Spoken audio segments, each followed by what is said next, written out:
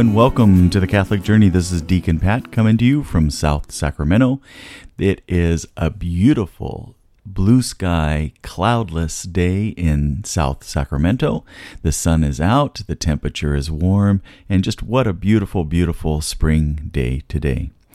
Well, it's Saturday, and so this evening some of you will be going to Mass, and for sure the rest of you will be going tomorrow on Sunday, and this is the fourth Sunday of Lent, and this weekend the gospel is of the Prodigal Son, a very famous gospel, and I'm sure you've heard some reflections on that. I have one I'd like to share with you today that I think it's very pertinent to many of us in our lives, and I think there'll be something in this short reflection that we can maybe ponder this evening and tomorrow and see how we might apply some of this meaning to our lives. So let's just jump right in. There is a great desire in all of us to find happiness and to feel fulfilled in our lives. For many of us, our daily focus in life is centered on experiencing enjoyment.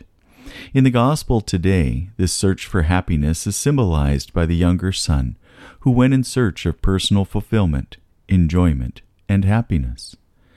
The only problem with the younger son's journey was that he thought he could find true happiness through a life of what the gospel calls a life of dissipation. He attempted to find happiness by satisfying every desire he possesses. It didn't matter if it was moral or immoral. This choice of life eventually led him to live with the pigs in the piggery. I am sure that if the father of the son, or in fact anyone else, had tried to persuade the son that he would be wasting his life and his money in this pursuit for happiness, he would not have been persuaded. He had to be left to learn the hard way from his own mistakes. Doesn't this scenario sound familiar? Familiar for sure to parents, but also familiar for so many of us as well. He had to decide for himself to return home. If someone had went to bring him home or to persuade him to return, I would guess that he would have resented it. The younger son reminds me of a struggle for happiness we see in our society today. In so many ways, we live lives of comfort, easy lives, and yes, we really are spoiled. I know that some of us are having difficulties, but most of us really are not. We live in a nice climate, we have plenty of food, we have a home with a roof over our heads, and have well beyond the basics needed to survive. Yet we find ourselves experiencing a spiritual famine in our country. Because of this spiritual famine, in some ways, we have ended up like the younger son, living with the pigs in the piggery.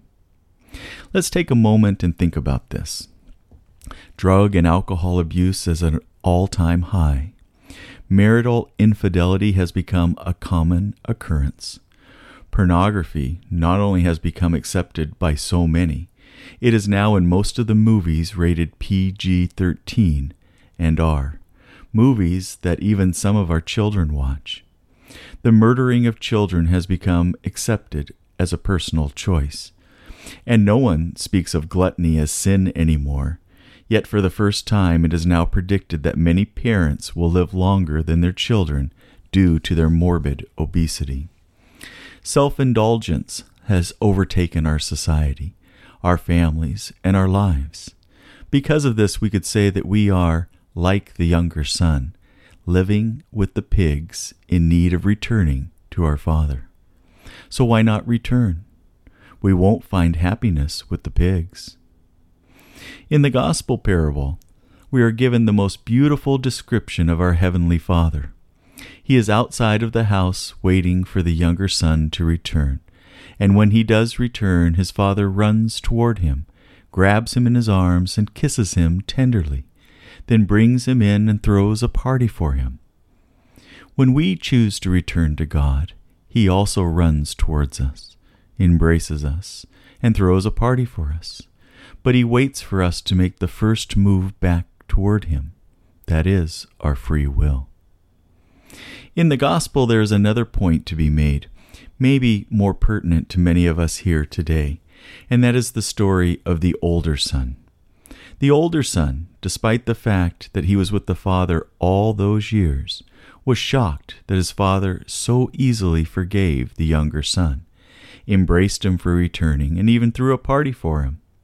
Even after all those years of being with the father, the older son didn't really know or understand his father's heart. The older son never felt accepted, appreciated, or loved by the father. That was his problem, not the father's. So his resentment towards his younger brother was really pointing to a deeper wound. He didn't feel loved. The older son had no real relationship with his father. He was distant and aloof. He was like the Pharisees and the scribes who complained about Jesus' ministry to the sinners. For years, the older son had done the right thing, but with the wrong attitude. The elder son didn't really recognize his brother as his brother. The elder son could in fact be called the prodigal son, who stayed at home. He is also lost, but his lostness is more difficult to see. So this parable is really about a loving father and two prodigal sons, or two lost sons.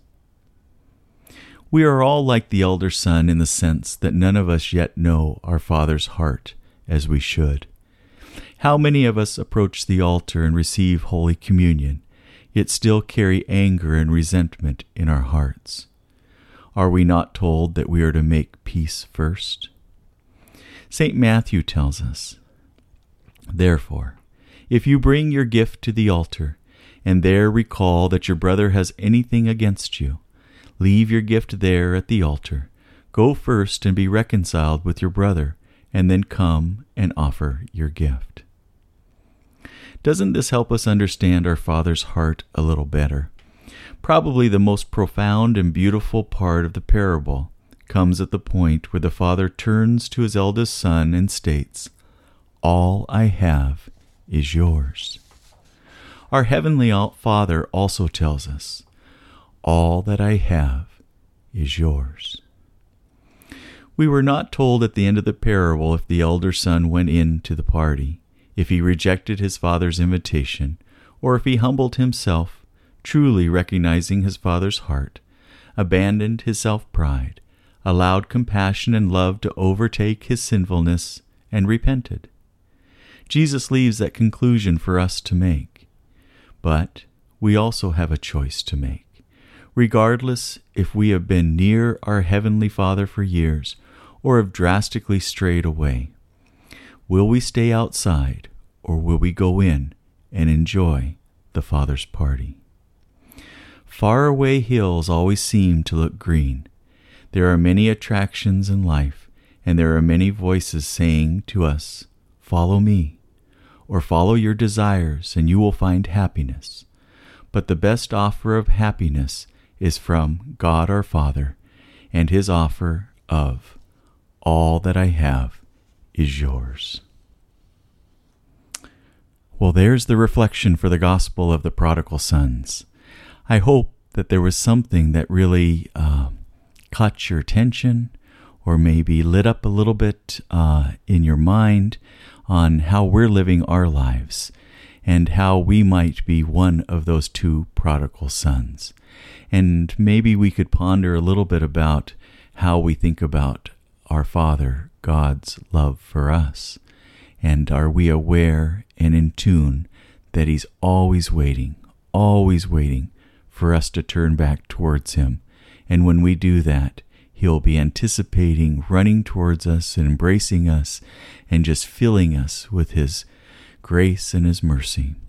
So as you spend the rest of today, please take a moment and pray to God and pray for his grace to come into your life, and that you can start seeing really just how lovely you are in his eyes and how much he cherishes you and always wants you to turn back to him.